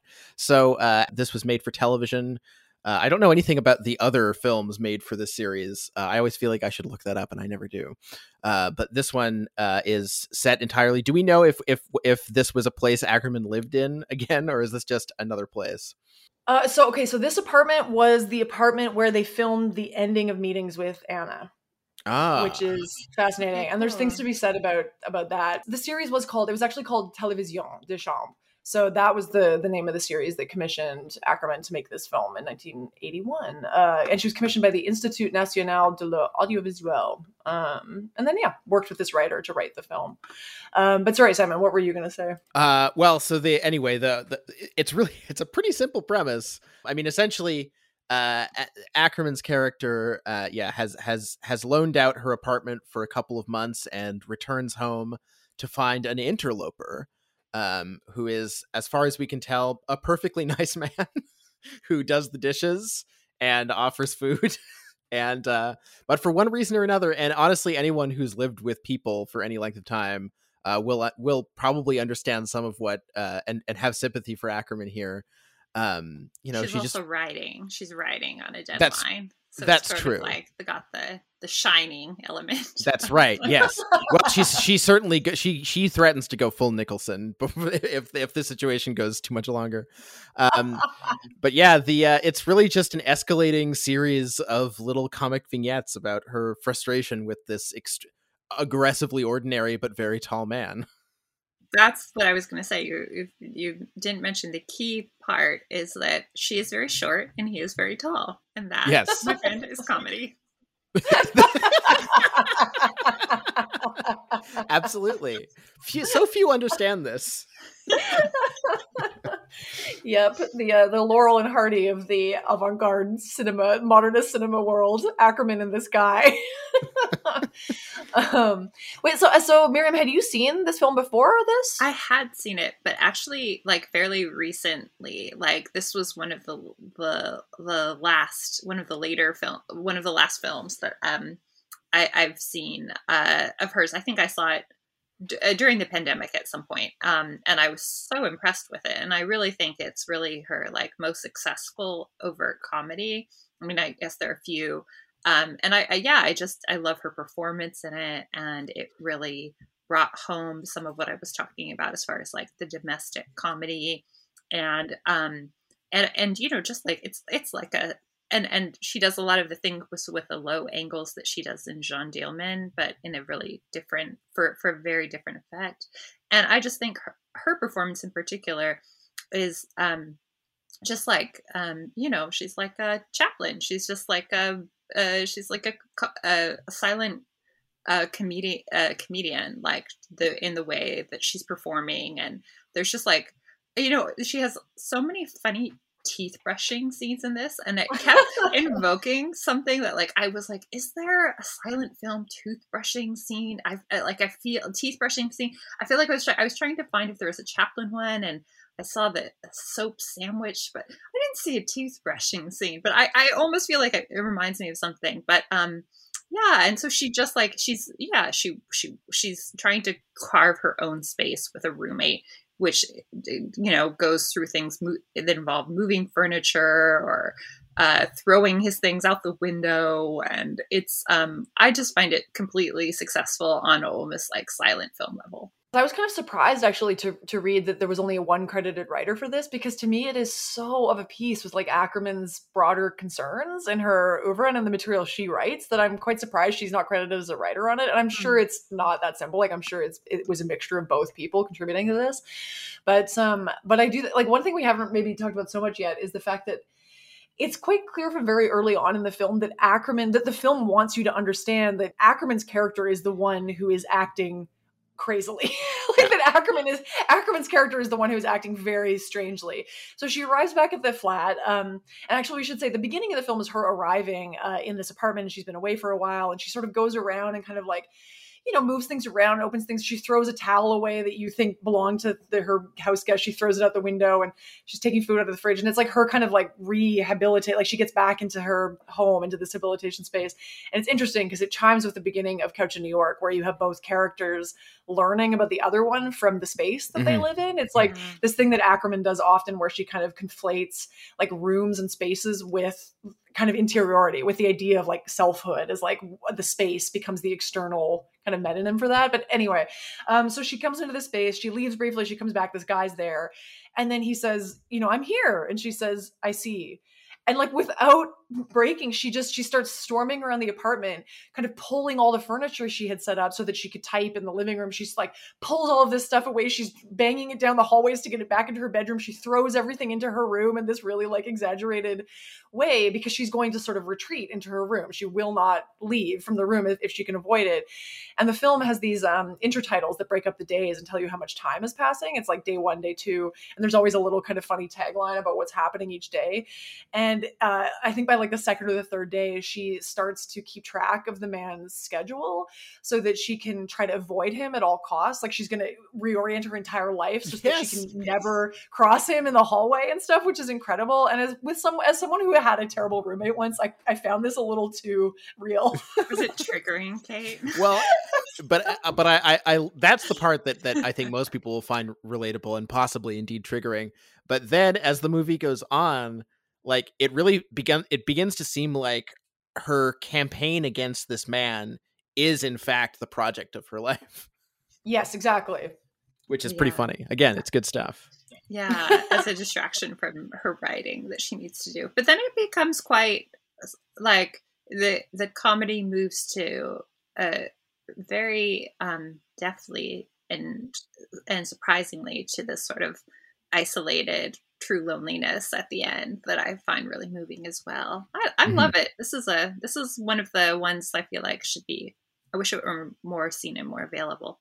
Yeah, exactly. I wish it were better known too. I mean, I think it's a wonderful film, and it really is a kind of like incredible mix of a lot of the things she does. And it's also a film that requires, I think, like it pays dividends from close watching and like close attention, because she's doing a lot of little subtle things here that are not so obvious. Like the thing with the apartment is one of them. It's like, again, the film is very aware of what it's doing with this question of like presenting Ackerman as a character and presenting her as like the character of filmmaker Ackerman, right? By tying it to the end of Meetings with Anna, where in Meetings with Anna, you have the lead character there is another kind of like autobiographical play on the figure of Ackerman, the filmmaker.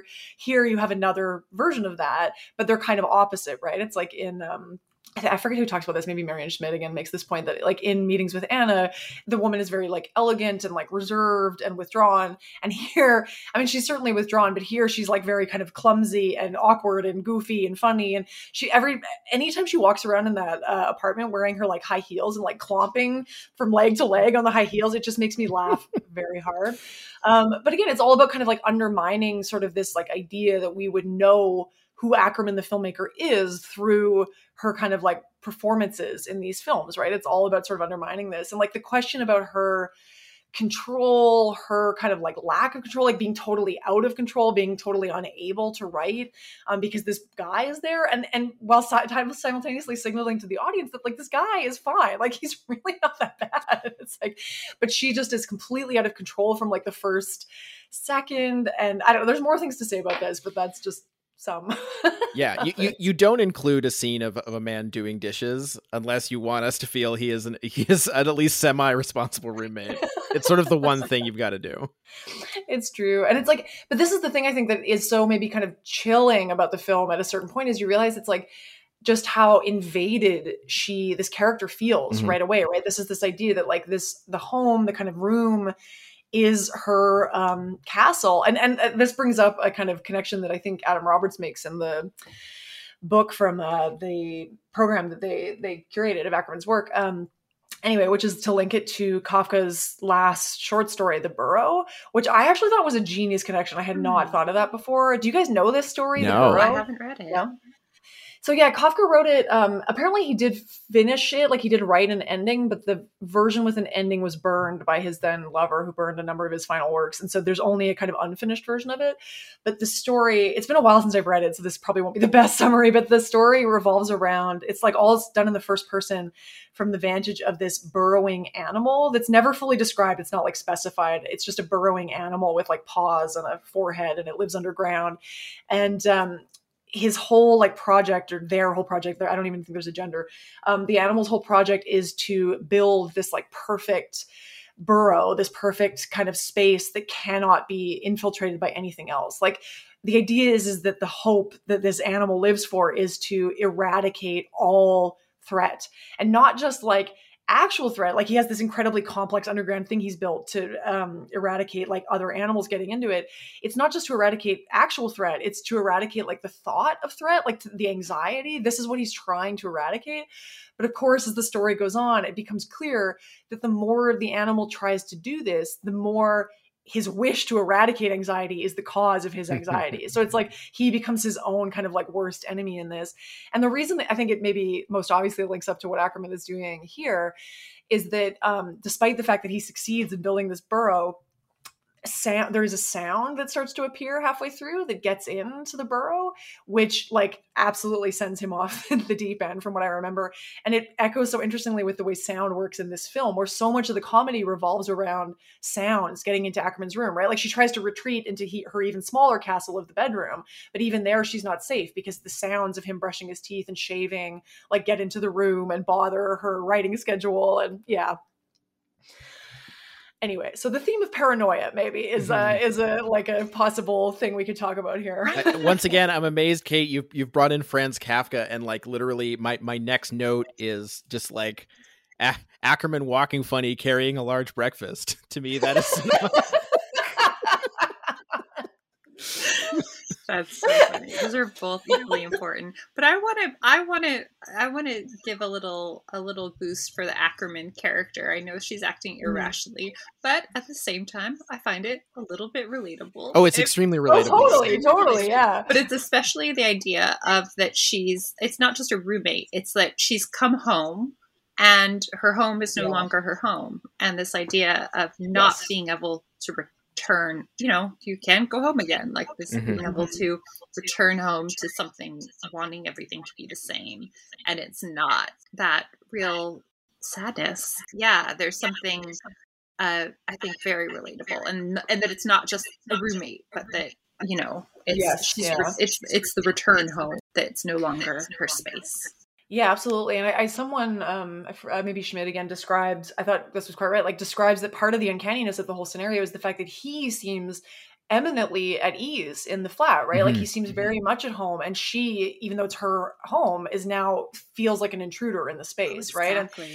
And she's so good at kind of setting that up, like choreographing shots to emphasize this. Like there's an incredible sequence where she comes out of her room at one point and he's in the hallway and they have to like get by each other in the hallway, and it's like the feeling of invasion is like palpable. It's like she is so not wanting to be like touched by him. And there's a sequence at the early on when she's still willing to like go outside, and she tries to go outside and have breakfast, and he joins her and comes to the table and very nicely is like wanting to kind of have small talk with her while they eat breakfast, and she is doing everything she can to like turn her body away from him at the table and like to really physically not engage with him and like shut him out. And I don't know, I mean, it's fascinating. And I've seen people, I feel like I'm not sure I entirely buy this kind of angle of readings of this film, but I've seen people kind of mention the fact that like the idea of the heterosexual couple is almost like a phobic object in this film. It's like the idea that like, because the man and the woman are in the house together, that this is like a coupling, and it's like this like strong resistance to this. And then the idea of her kind of having the funny reaction when he goes out and may or may not sleep with a female friend of hers, and like her having a weird kind of reaction to this. And anyway, so there's, again, I'm not sure entirely. I think that's like, I think it's a super stretch. pressing. Yeah, exactly. Yeah, exactly. I'm not really sure that's that present in this film, because he's so like benign, this character. Like it's sort of like it could be anyone. Although I have to admit, I do think there's a gendered aspect of it, because I do feel like if it was a female character, it wouldn't read in the same way. If there are any Letterboxd reviews for this, I'm sure they're all like, I too can't do anything when there's a man in my house or whatever.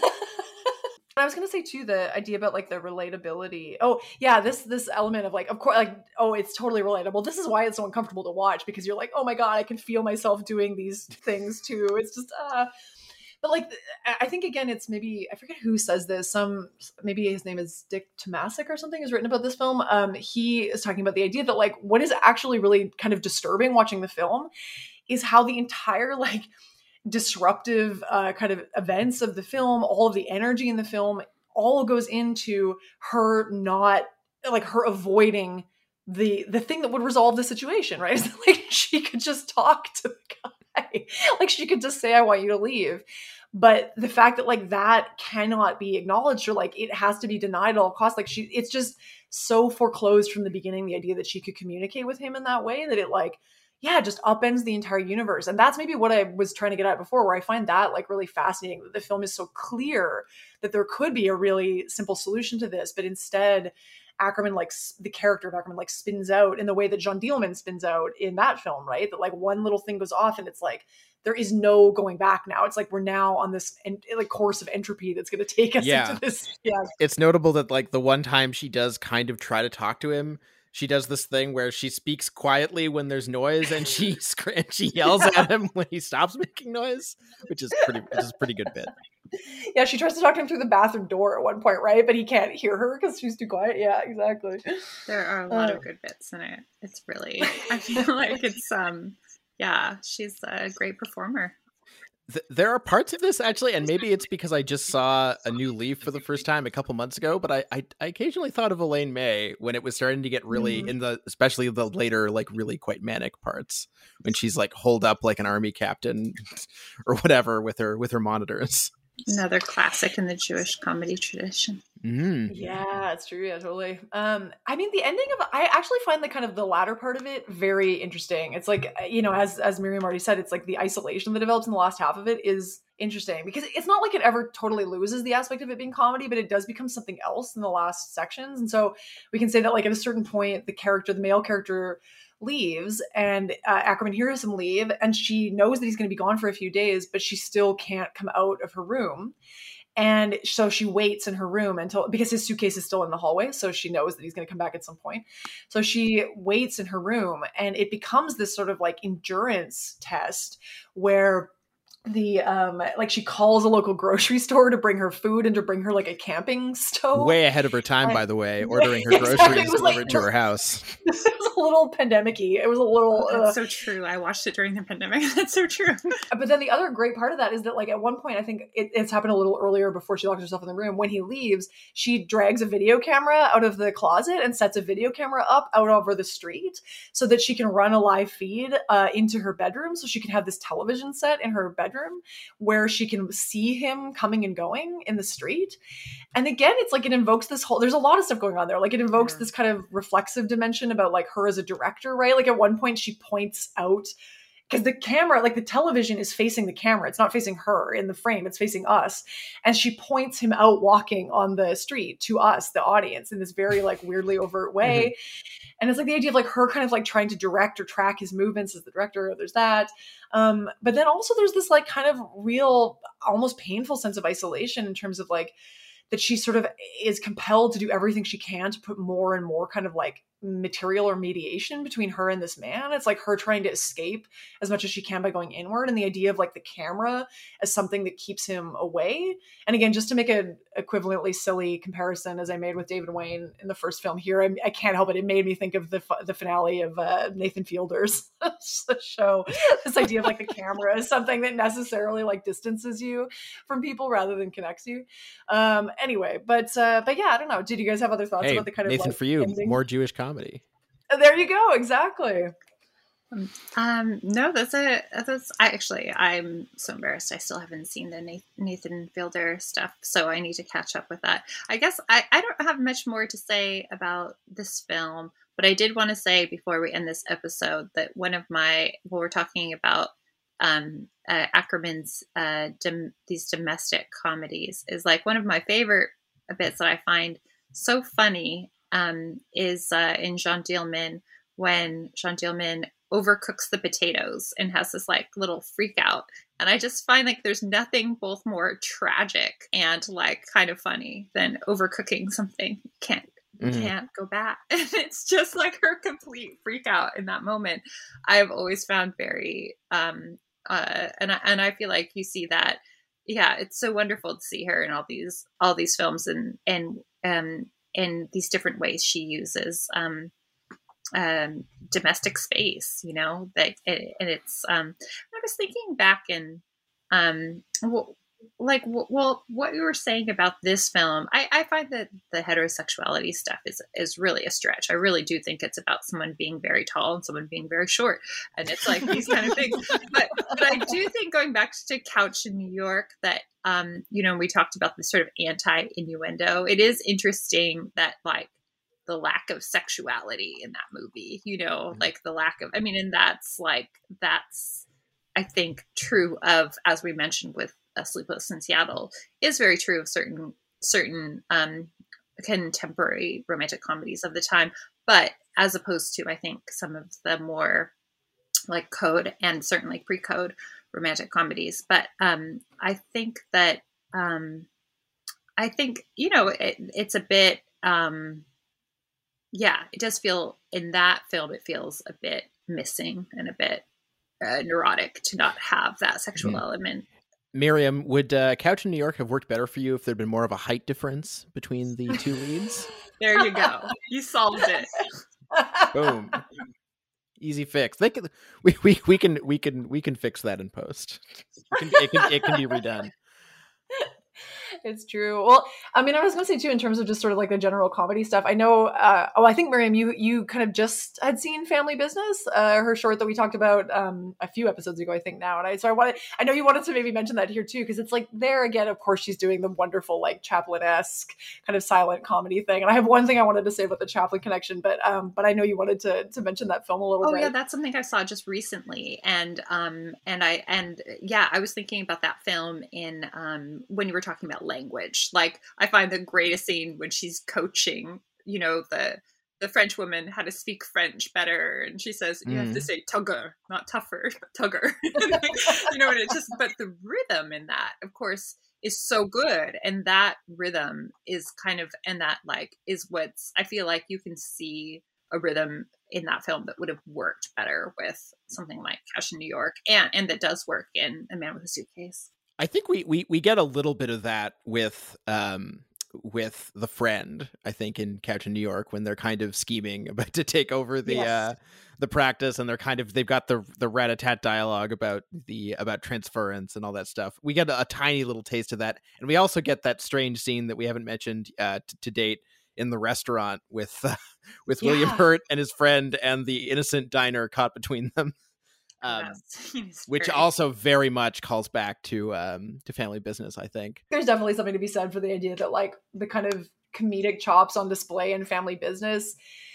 Yeah, that I don't know. I just feel like Ackerman had kind of set up structures for herself that denied her the freedom to do that in something like Couch in New York. It's like she was trying to do something different, and so she couldn't just follow her like comedic instincts, which are incredible, when they're unleashed. But it doesn't. But yeah, I don't know. Oh, go ahead. Well, I was just gonna say, it reminds me of a lot of. I mean, I mentioned Man's Favorite Sport, but there's like I feel like it reminds me of some of Lubitsch's attempt at doing screwball comedies. I mean, not Lubitsch, of Bogdanovich's attempt at doing screwball comedies, where he's like trying to replicate them, but they come out so strange. Like, I can't remember what it's called. What's Up, Doc? Well, What's Up, Doc is I feel like a better example. But then he did one more recently with Wilson.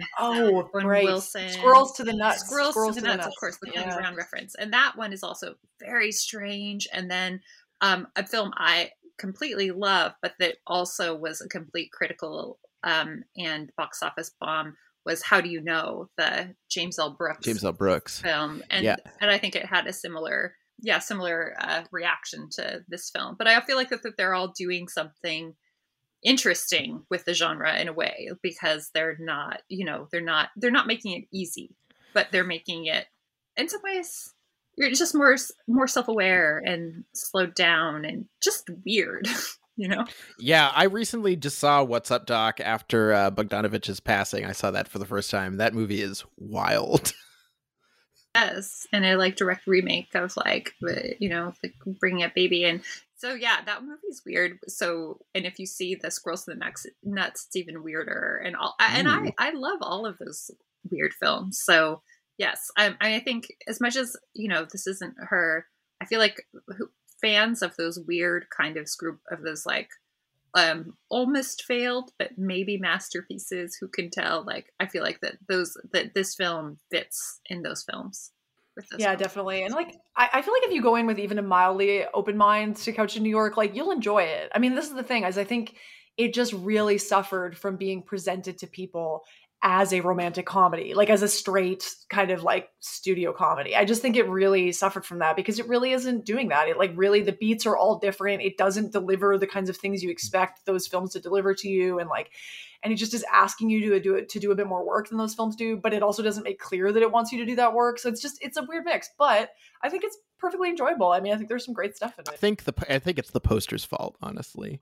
Yeah, the poster does not help. The poster really, really sets you up for like a Nora Ephron type experience. But there's also like, I mean, this was like, not quite 10 years after Ishtar came out, I think. And then I think if you like Claudio Weil also had some really horrible experiences in the studio system. And, unfortunately this was, well, I mean, we were talking about Nora Ephron, and I think Nancy Meyers was beginning work at this time, beginning directing. But there was, I think that there were some negative press campaigns for women directors, like before the film even came out. So I think it was hard to, I think you have to take that into account too. For sure. That's really true. I had not thought about it in that kind of like historical moment, but that makes a lot of sense. It's also interesting too, because like you would think that this film would maybe have been able to escape some of that because it was so like, it was such an international production rate. It's like it had producers from Germany and France and then New York. And I actually meant to mention this producer earlier when we were talking about the film. The film's New York producer was a woman named Robin O'Hara, who was quite like really important in the independent New York filmmaking scene during those decades. Like she was, I guess, very involved in a number of kind of like filmmakers' careers and getting a lot of films made. And Scott McCauley's partner. Yeah, exactly. And I was gonna mention it because Scott McCauley reached out when we started the podcast. Robin O'Hara and him and someone else, I believe, started this company, Forensic Films, and they were just very encouraging about the podcast. And so I wanted to give them a nice to shout out and say that I was very sorry to hear about Robin O'Hara's passing. We would have loved to have invited her on the podcast if that had been possible, because it would have been quite something to hear about getting this film made. But anyway, all just to say that I think you're right, Miriam, that like even despite the kind of international positioning of the film, my guess is that it very much fell into that sort of a hole or a trap, unfortunately. Yeah, but it's absolutely enjoyable, and I hope that listeners who haven't seen either of these watch both of them, and expect it's not a David Wayne movie, but it's really funny. All right. Well, I have like one more thing I was going to say about Chaplin and Simon before we start to wrap up. But did you have anything you wanted to add there? Well, the only thing I would add is just to say that at this point in the podcast, having done 6 months of watching mostly Ackerman films and not a lot of other new films, frankly, I have this like weird, almost parasocial relationship with Ackerman at this point, where like, especially because she's in her movies so much, that now we get to the point where she makes a movie that people don't like and is a flop and like clearly causes her some pain. And I feel really bad. Like, it makes me feel bad. Mm-hmm. Yeah, it's true. It was causing me a little bit of pain to think about the idea of her leaving cinema because of this movie. And I do think maybe we could say to like start wrapping up. I do think that like critics have gone back to it and have shifted. I do think there are people who defend this film. Like I believe Dominique Paigny wrote a defense of it in Cahiers du Cinema at one point, and like there are people who like it. And I think the general consensus now is often like it's much more interesting than it was given credit for at the time. But a lot of people still kind of rank it fairly low in Ackerman's work, sometimes like programmatically. So like I don't really understand this like immediate disregard for this film right out of the gate. I don't think that's exactly fair, but same thing happened to Elaine May, I'm telling you. Yeah, exactly. Yeah, it's true. And Claudia Weil, man, I really want to rewatch Girlfriends. That's neither here nor there, but Claudia Weil's Girlfriends is a great film and everybody should watch it. But the thing I was going to say about Ackerman and Chaplin was that like she often describes herself as Chaplin-esque, and her performances and this kind of like bodily choreography she does is related to that. And I came across this like incredible quotation by a philosopher who I love named Stanley Cavell, who I can't remember if I've mentioned here or not, but I've actually written about Cavell and Ackerman together, and maybe I'll have time to talk about them more when we get to like Have to Eve later. But yeah, I came across this article of Cavell talking about Keaton and Chaplin, and I just thought it was so fascinating that I wanted to bring it into context with Ackerman. So, of course, for people who aren't silent film nerds, like Keaton and Chaplin are often posed against each other as these kind of like opposites in terms of silent film comedy, embodying something very different. And like you can only like one, you can't like them both or something. And Cavell makes this sort of great point about it, where he's talking about how they both actually are making a comedy of the fact that human beings are sort of maybe fated to pursue happiness, and that under certain conditions they might actually be able to achieve happiness. They just give very different pictures of what is required to achieve happiness. And so he says, Keaton shows the conditions necessary for happiness to be essentially those of virtuousness or of conscientiousness. For example, of courage, of temperance, loyalty, and an aptness of the body that Spinoza called wisdom, an ability to maintain your poise no matter what happens to your plans or the outside of you. Chaplin shows these conditions necessary for happiness to be those of free imagination, especially the imagination of happiness itself, an ability to gather your spirits no matter what has happened to them, or no matter what has happened to the inside of you. And like, I thought this was such a beautiful image, the idea of like Keaton as kind of like, fighting the sort of like the environment, like having to kind of like respond always. And the like happiness comes from being able to like respond to the environment. And that Chaplin, it's about being able to kind of like marshal your inner resources and imagination as a way to kind of get through life. And I feel like there is something important to be said about how that relates to Ackerman, and I'm still trying to figure out what it is, but I loved that quotation so much. I think it's something about how Ackerman doesn't perceive humans as fated to pursue happiness. I think she perceives humans as fated to like endure, and for her it's this question of like inner and outer resources in terms of endurance rather than like enduring suffering maybe, but then trying to find happiness. I don't know. This is what I mean. I'm still thinking about this, but I just love the quotations. I love that. And I absolutely see the comparisons, and I need to read your paper on Cavell and Ackerman. Absolutely. Well, maybe by the end of the podcast, we'll have figured out where she fits in the silent film. Exactly. I'm not quite sure yet either. Me either. I'm going to keep thinking about it. And then if people have thoughts about it, like podcast listeners, feel free to send us Twitter messages or however you want to get in touch with us. That would be great. But yeah, I don't know. Simon, is there anything else we need to do before we wrap up here? I don't think so. Kate, what are we doing next month? Do we want to talk about that at all? I think we can. It was funny because we talked about it a little last time, and then you bleeped it to like keep it a secret from people. So I'm never actually sure. If I will see how I feel when I get to the edit. No idea if we're promoting or if we're hiding. But I think next time we are talking about Chantal Ackerman's musicals, which is so exciting. That's gonna be a fun episode. We're talking about Les Années. Oh my god, I can't do Les Années 80. Yeah, but there you go. Yeah, and then Golden 80s, and also One Day Pina Asked, the documentary about Pina Bausch. So that will be very fun. That will be amazing. I will be listening. Excellent. Well, thank you so much, Miriam, of course, for joining us and chopping it up. And thank you, Kate, and thank you, listeners. And as always, feel free to rate or review us, because you never know. People who don't have a Chantal Ackerman news alert set up might want to find out about us. That's amazing. All right. Thanks. Much. It was so nice to talk to you again. Yay. Yeah, it was great to have you on. All right. Thank you all. We'll be back in a month's time.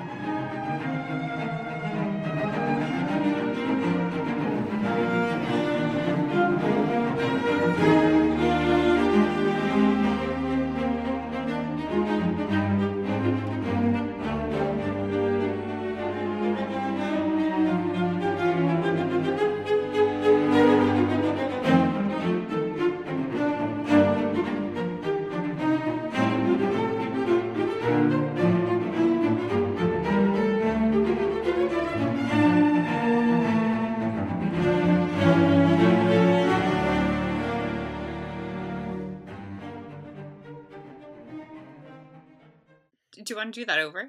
Yeah. Yes. Yeah. Sorry, my rhythm's all fucked